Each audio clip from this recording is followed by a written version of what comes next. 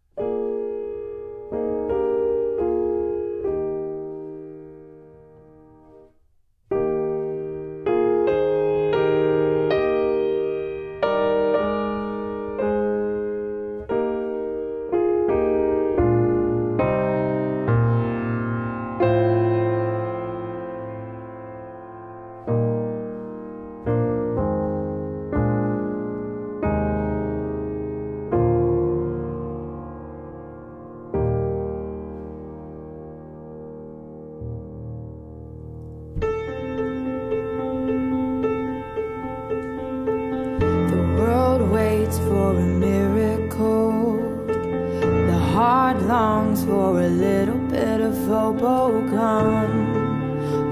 come, Emmanuel. The child prays for peace on earth, and she's calling out from a sea of hurt. Oh come, Emmanuel.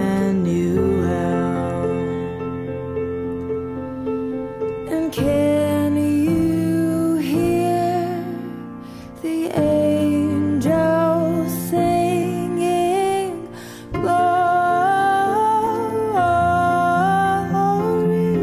to the light of the world, glory,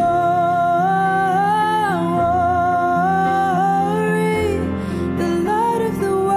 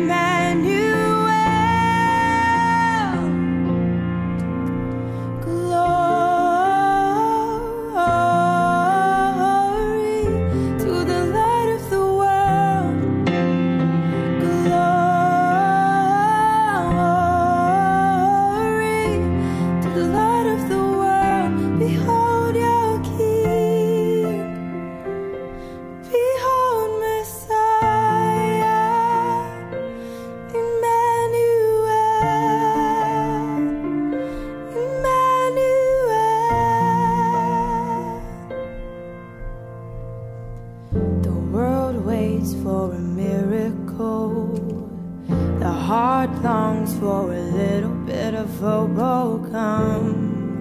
Oh come, Emmanuel.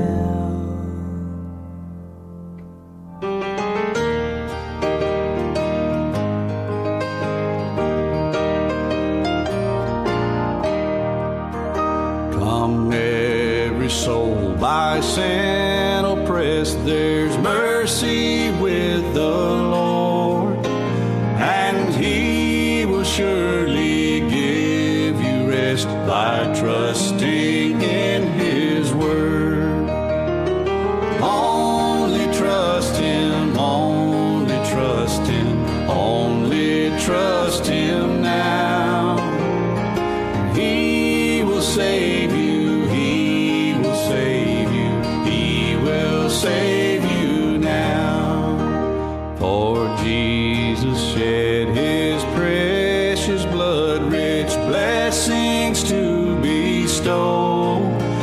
Plunge now into the crimson flood that washes white as snow.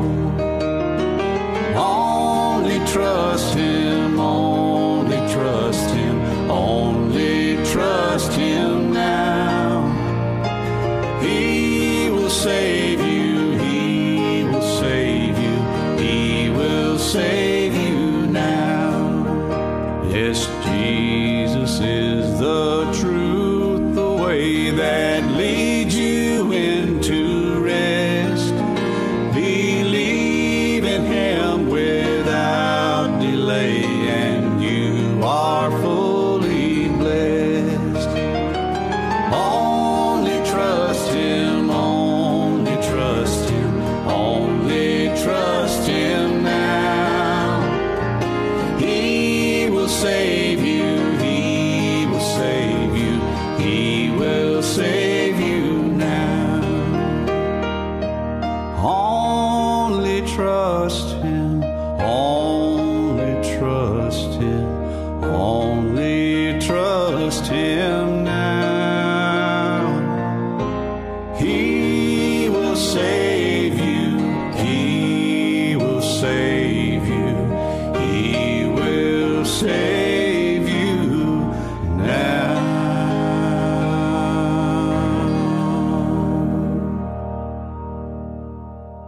When my life's work has ended and I cross the swelling tide, and the bright and glorious morning I shall see,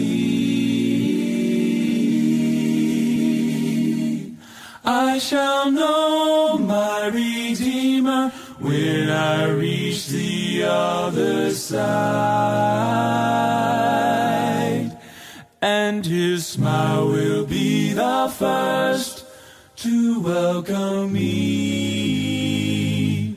I shall know Him, I shall know Him, and redeemed by His side I shall stand. I shall know Him, I shall know Him, by the prints of the nails in His hands. I shall know Him, I shall know Him, and redeemed by His side I shall stand. I shall know Him, I shall know Him, by the Prince of the nails in His hands.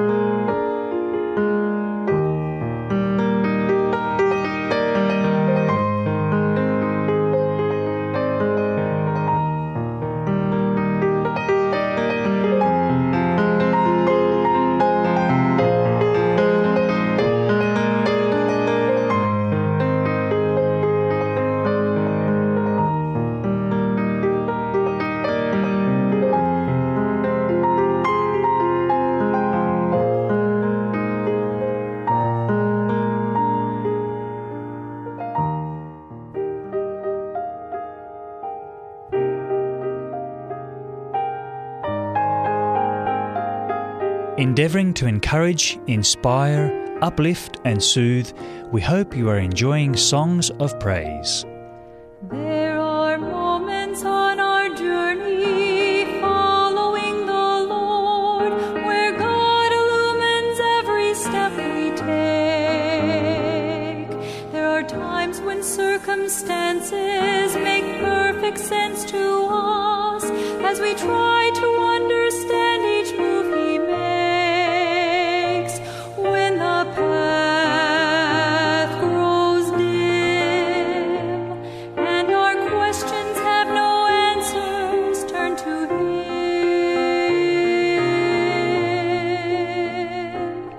Bow the knee, trust the heart of your Father when the answer goes beyond what you can see. Bow the knee, lift your eyes toward heaven and believe the one who holds eternity. And when you don't understand the purpose of His plan, in the presence of the King, bow the knee.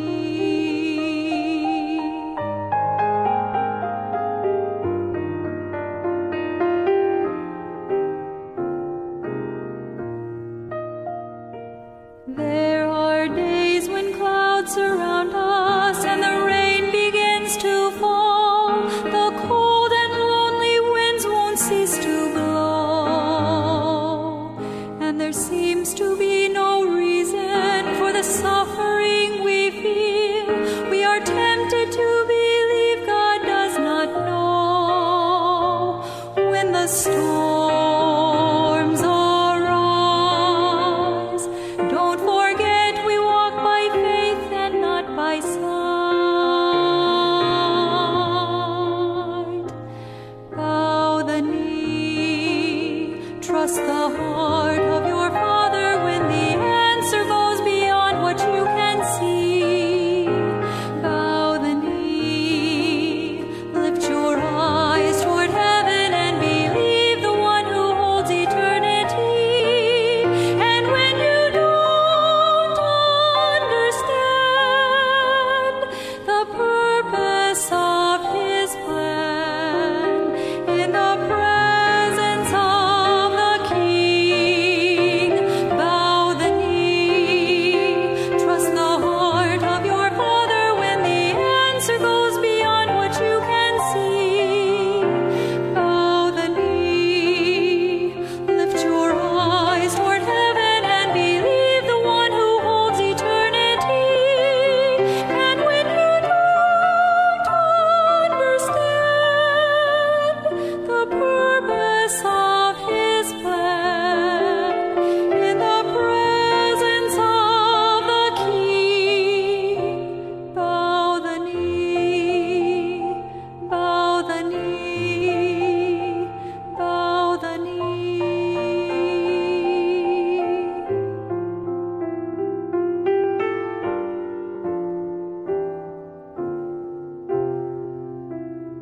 Bow the knee.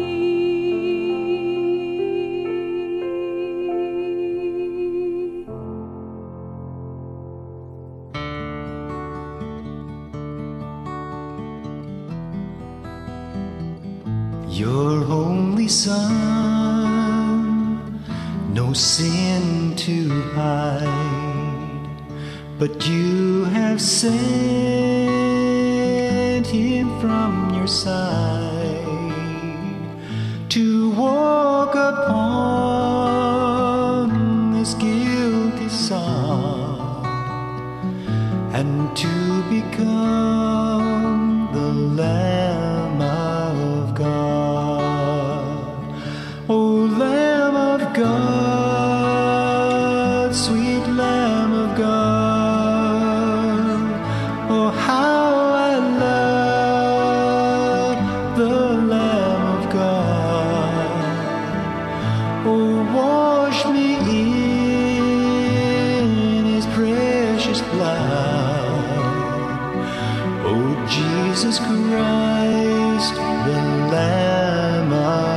God. Your gift of love they crucified. They laughed and scorned him as he died. The humble king they called a fraud and sacrificed the Lamb of God.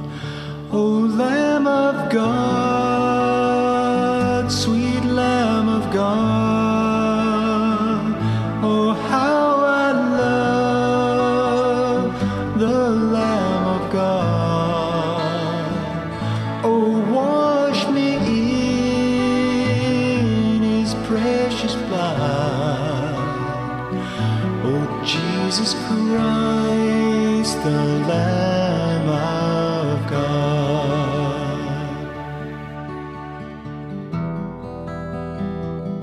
I was so lost, I should have died, but you have brought me to your side, to be led by your staff and rod, and to be called a child of God. O Lamb of God, sweet Lamb of God, I love the holy Lamb of God. Oh, wash me in your precious blood. Oh, Jesus Christ, the Lamb of God. O Lamb of God, sweet Lamb of God, I love the holy Lamb of God. Oh, wash me in your precious blood. Oh, Jesus Christ, the Lamb of God. Oh, Jesus Christ, the Lamb of God.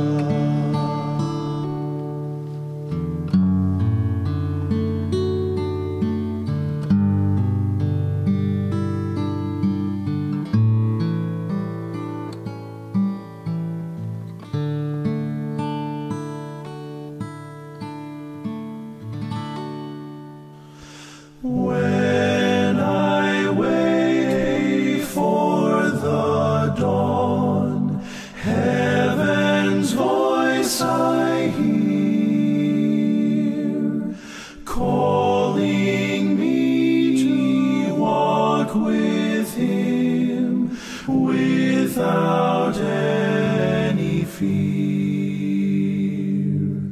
God the Father's majesty, in silence I adore. Holy might, infinity, approaching heaven's door. Hallelujah, hallelujah. Holy might, infinity, approaching heaven's door. God the Son has bled for me, my shame upon his head. His flesh was marred by cruelty, he died for me instead. Hallelujah, hallelujah, hallelujah. He was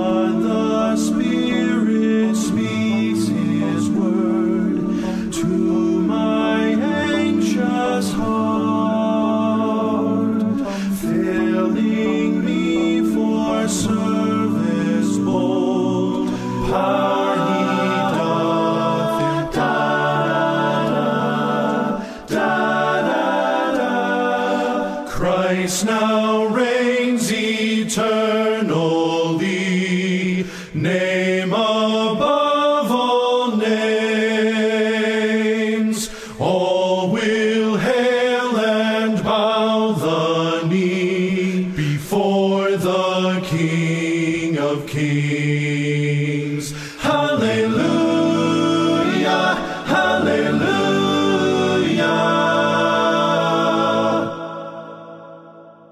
All will hail and bow the knee before the King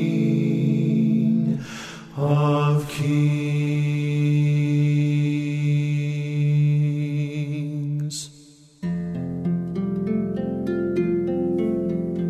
Psalm 144, verse 9. I will sing a new song to you, God. On a 10-stringed lyre I will sing praises to you.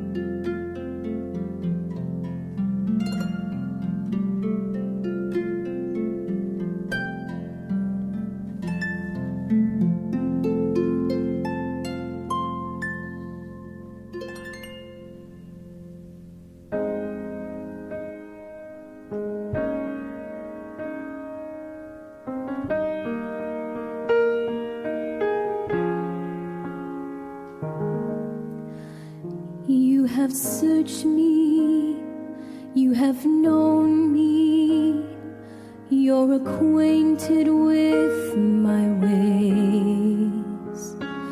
You have laid your hand upon me, heard my thoughts from far away. In the night time or the light, I'm just as visible to you. How marvelous this knowledge is, and how I need you to search me, O God, and know my heart. Try me, O God, know my anxiety. See if there be any wicked way in me, and lead me in your everlasting way.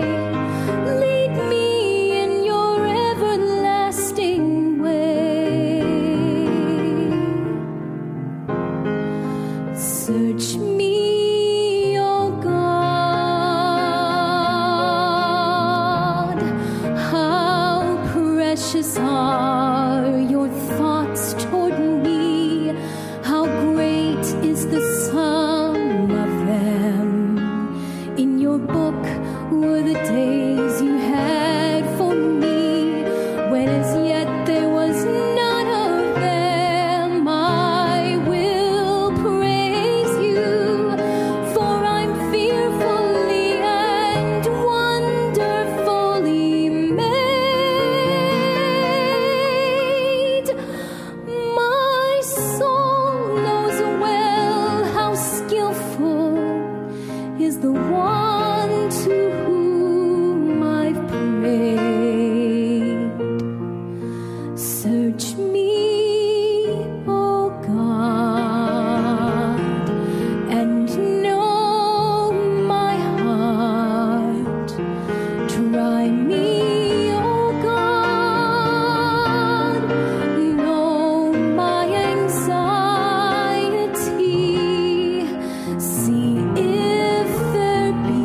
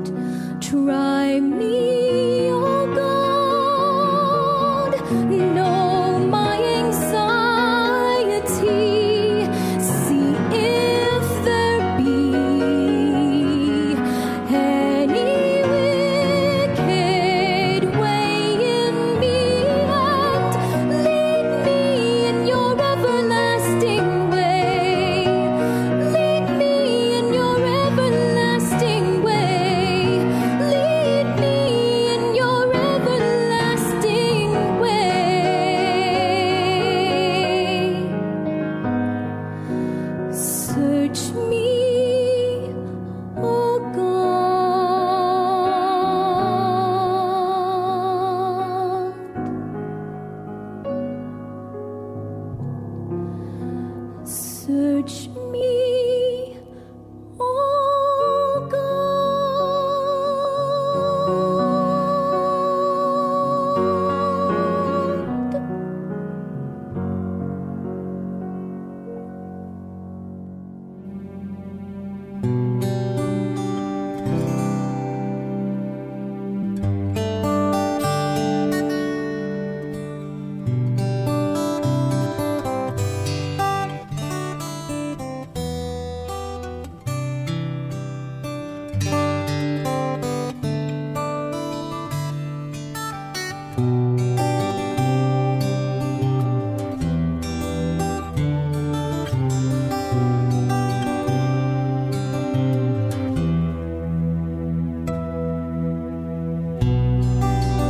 Happens every day. They find themselves just going through the paces. They hide their empty souls, they're showing only happy painted faces. And when the day was done, when the lights are finally out, they've gone through all the motions, but what was it all about? And I've had a deeper look. You never to choose. And is God just a story in some old book? And is it all the same old news?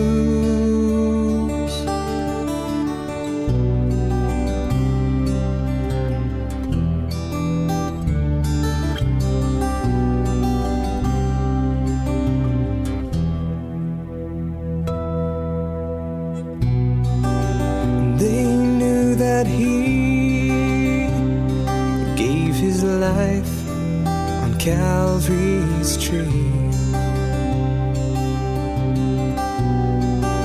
and they knew that he died to save you and me.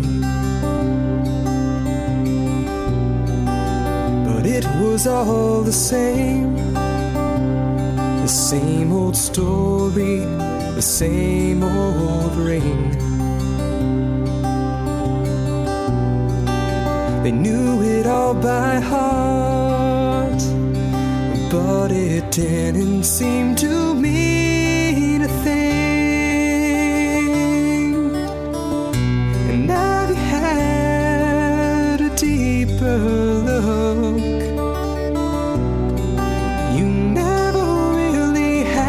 To choose. And is God just a story in some old book? And is it all the same old news?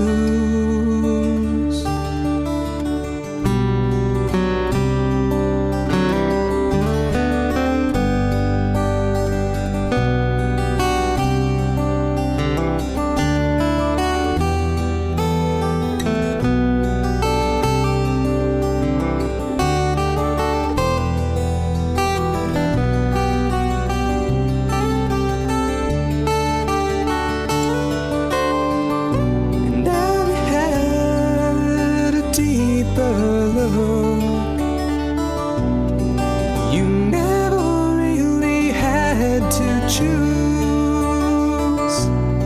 And is God just a story in some old book? And is it all the same old news?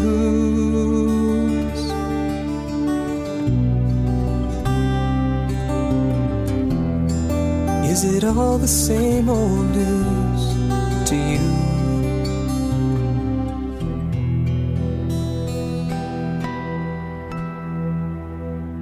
It's our privilege to share songs of praise with our listeners on 3ABN Australia Radio. I'm going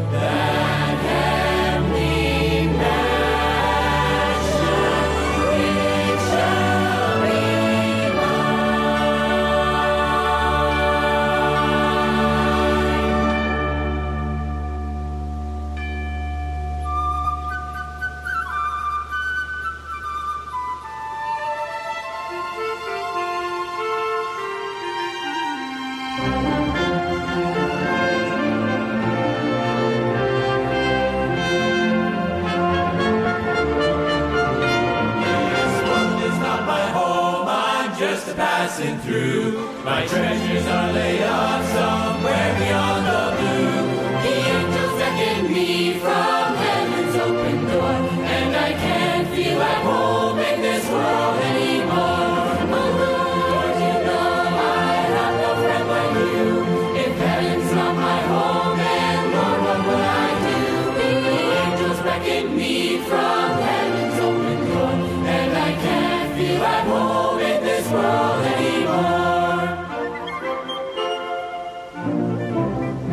Oh Lord, you know I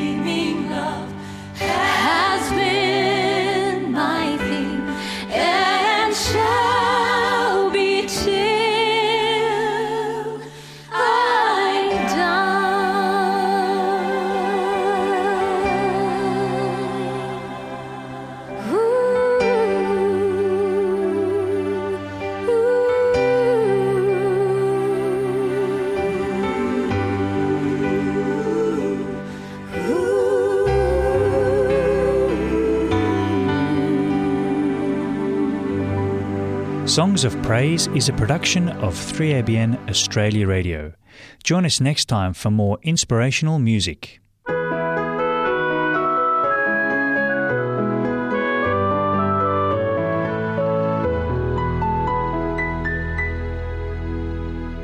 Today, in 3ABN Australia Radio's book reading, we're continuing I Saw God's Hand by the late missionary pastor Elwyn Martin.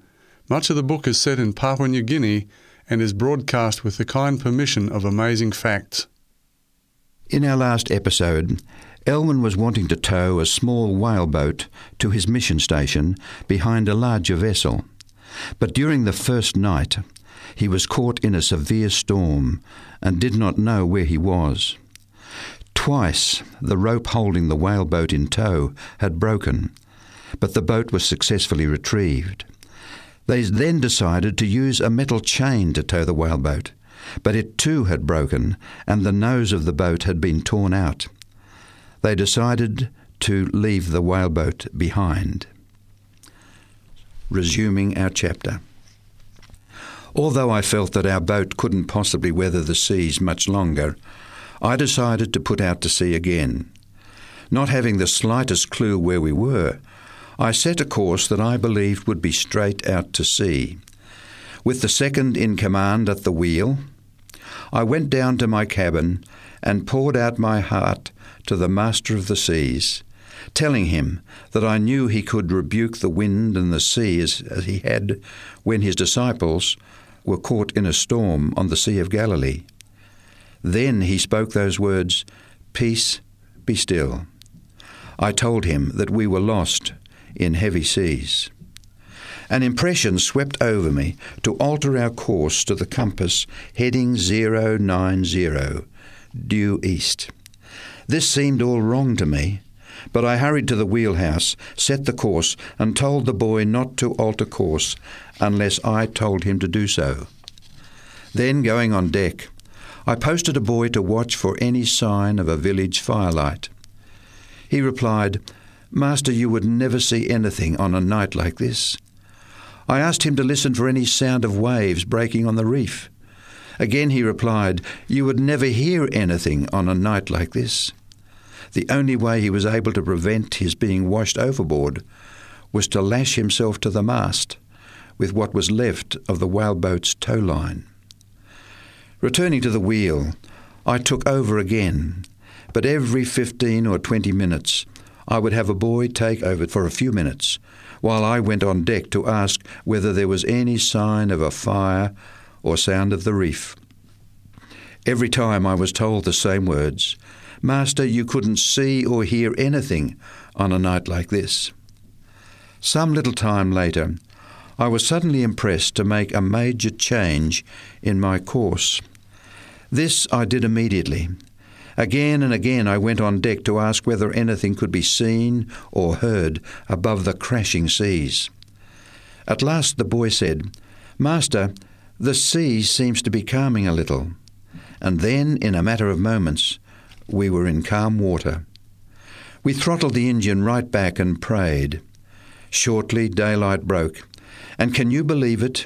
We were safely inside the reef that we had gone out through at 10 o'clock the night before. We were well inside the place where we had anchored. We ran alongside Dave Lamont's boat, and he called out, "Padre, I thought you were going at 10 o'clock last night." I told him that I had, but he flatly refused to believe me. He said, "No man, regardless of what kind of skipper he is, could put out to sea at that time last night and find his way back in through the reef and be alongside my boat here before sunrise. Maybe a couple of hours after sunrise, yes. I guess even today I would have a little difficulty in piloting a boat in through that reef in daylight, and in doing so I would have to alter my course 20 times. Yet my captain knows of a passage where our boat came in on just 2 compass headings.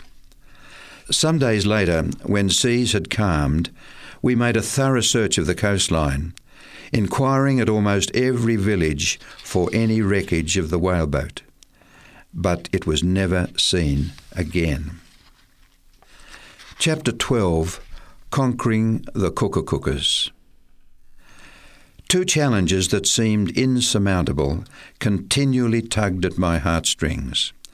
One was the vast, untapped Kukukuka country, and the other the cannibal region of Western Papua's hinterland.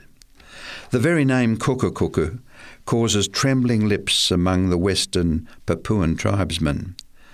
Government patrol officers can testify that while on patrol, they often have difficulty in retaining their hired carriers if they happen to see Kukukuka foot tracks.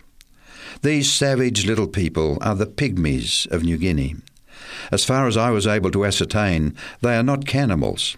Rather, they kill for the sake of killing. Murder seems to be woven into the very fabric of their superstitions and customs. A man has not proved himself unless he has taken a life. And of course, the more lives he has taken, the better man he is. When a Kukukuka warrior presents his chief with a freshly killed human head from another language area, he is immediately given a hornbill's feather, rather a rare bird in New Guinea, to place in his fuzzy hair. I have seen many Kukukukas with so many feathers that their hair couldn't be seen. The instinct to kill is so deeply embedded in their way of life that their young women will have nothing to do with a young man who does not display hornbill feathers. The more feathers a young man wears, the more eligible he becomes. These savage people are deadly with their bows and arrows. I wouldn't give them a shot at me at 500 yards if I could avoid it. I have seen them draw an arrow and quickly fire at a little bird the size of a sparrow, 100 feet or more above. Inevitably, the little bird will fall to the ground, and the arrow will most likely never be seen again. One day, while I was walking along a riverbank with a couple of Kukukuka warriors, one of them quickly drew an arrow and shot, even though I saw nothing in the water at the time. Moments later, a fish appeared on top of the water with half its innards torn out. The Kukukukas use poisoned arrows against their enemies, but never in their search for food. There are two ways, at least, by which they poison their arrows. One is by the combined sap of certain trees and vines. The other is by plunging the arrowhead in putrefying human flesh, which results in septicemia. Both methods cause violent death within a few days. Their arrowheads are often tipped with human bone or bone from the cassowary, a large bird related to the ostrich family, and are carved so as to have a barbed hollow point. The poison is placed in the hollow, and the bone is lightly glued to the arrow tip. The only way to get the arrow out is to push it through the victim. To try to withdraw it leaves the poisoned bone inside. Generally, a scratch from a poisoned arrow is all that is needed to cause death within a few days. The Kukukukas are nomads who seldom establish a village. Instead, they live in makeshift huts comprised of a few sheets of bark leaning against trees or logs.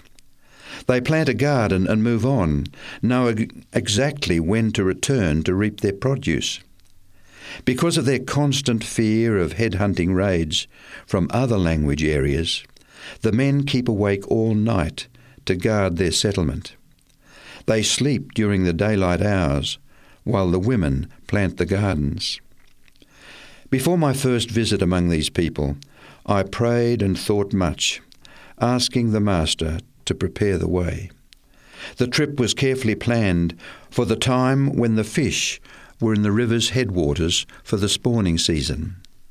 The tribe's people can tell when the fish come in from the sea and travel up to the headwaters. When the news spread around the campus that the boat would be leaving within a few days for the headwaters of the Vailala River at the fringes of the Kukukuka country, the crew came to me one by one with many and varied reasons why they would not be able to make this particular trip. One said, "Master, You know I am due for my holidays, and I would like to take them now. Another decided that his wife's mother was sick and that he thought he should not be away. I understood, for they had grown up fearful of the dreaded kookakookers.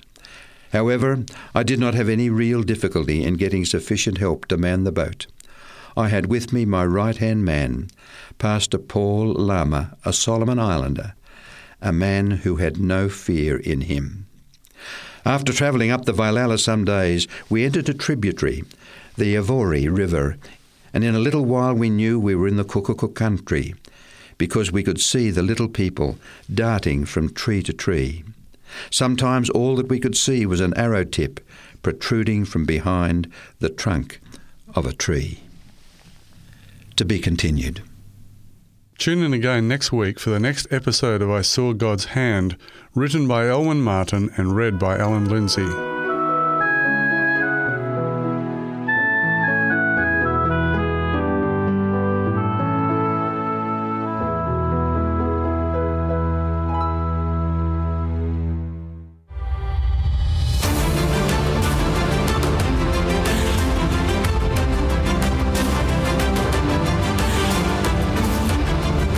We hope you enjoy this short presentation of how God led His people after the Reformation from lineagejourney.com.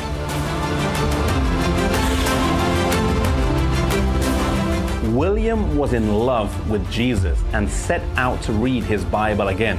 Sitting here in this room and starting in Genesis chapter 1 verse 1, he made his way methodically through the Bible using his Cruden's Concordance. When he came across a word or a verse that he did not understand, he would cross-reference it until he came to a full understanding. He came to Daniel 8:14, unto 2,300 days, then shall the sanctuary be cleansed, and did not understand it. Rather than reading on, he stopped there, stayed there, studied it out, and his conclusions would have a far-reaching impact.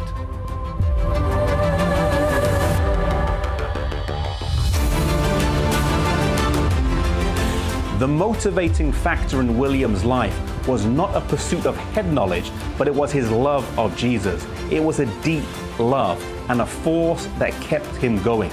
As he continued his study of Daniel 8, he came to the conclusion that Jesus would come in about 25 years. As he studied and restudied, he concluded in 1818 that Jesus would come around the year 1843.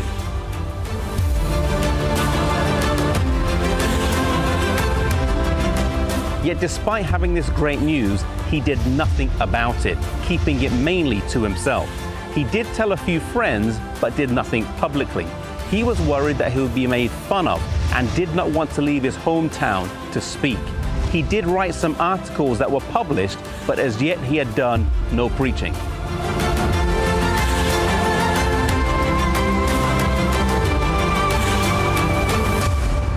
William struggled with the call to preach for 13 years. He heard in his mind over and over the words, "Go and tell the world." Finally, one day, he made a prayer of commitment that if he was asked to preach, then he would go. He felt this was a pretty safe fleece, for no one was going to ask a 50-year-old farmer to preach about the second coming. Not long after, his doorbell rang, and his nephew Irvin Guilford was there, and he asked him if he would come to Dresden to share the things that he had been studying. Rather than being thankful his prayer had been answered, he stormed out the door angrily.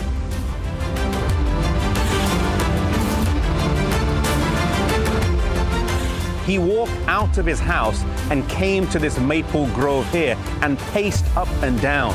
His daughter Lucy followed him, and after watching a while, she went back inside and said, "Mommy, something's wrong with Daddy." You see, something was wrong. He was under conviction and could not reason his way out of it. His nephew lived over half an hour away, which meant he left his house before Miller prayed the prayer of commitment, and he could thus see the moving of God in this situation. As the sign says, he went in a farmer and came out a preacher.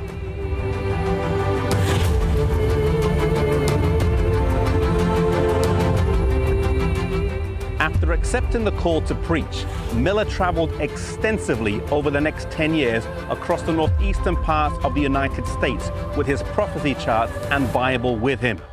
Many were converted, and the revival wasn't linked to a particular denomination. Although Miller was a Baptist, one estimate has him winning over 40,000 to the Baptist church and over 40,000 to the Methodist church.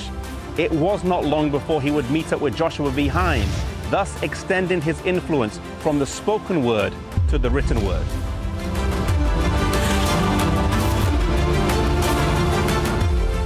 Maybe God is calling you to the ministry to preach. Maybe you have been resisting his call like William did for 13 years. I want to assure you that the best place to be is safe in the peace that you are not resisting the Holy Spirit and that you're following God's will for your life. If God is calling you, then step out in faith and let him lead.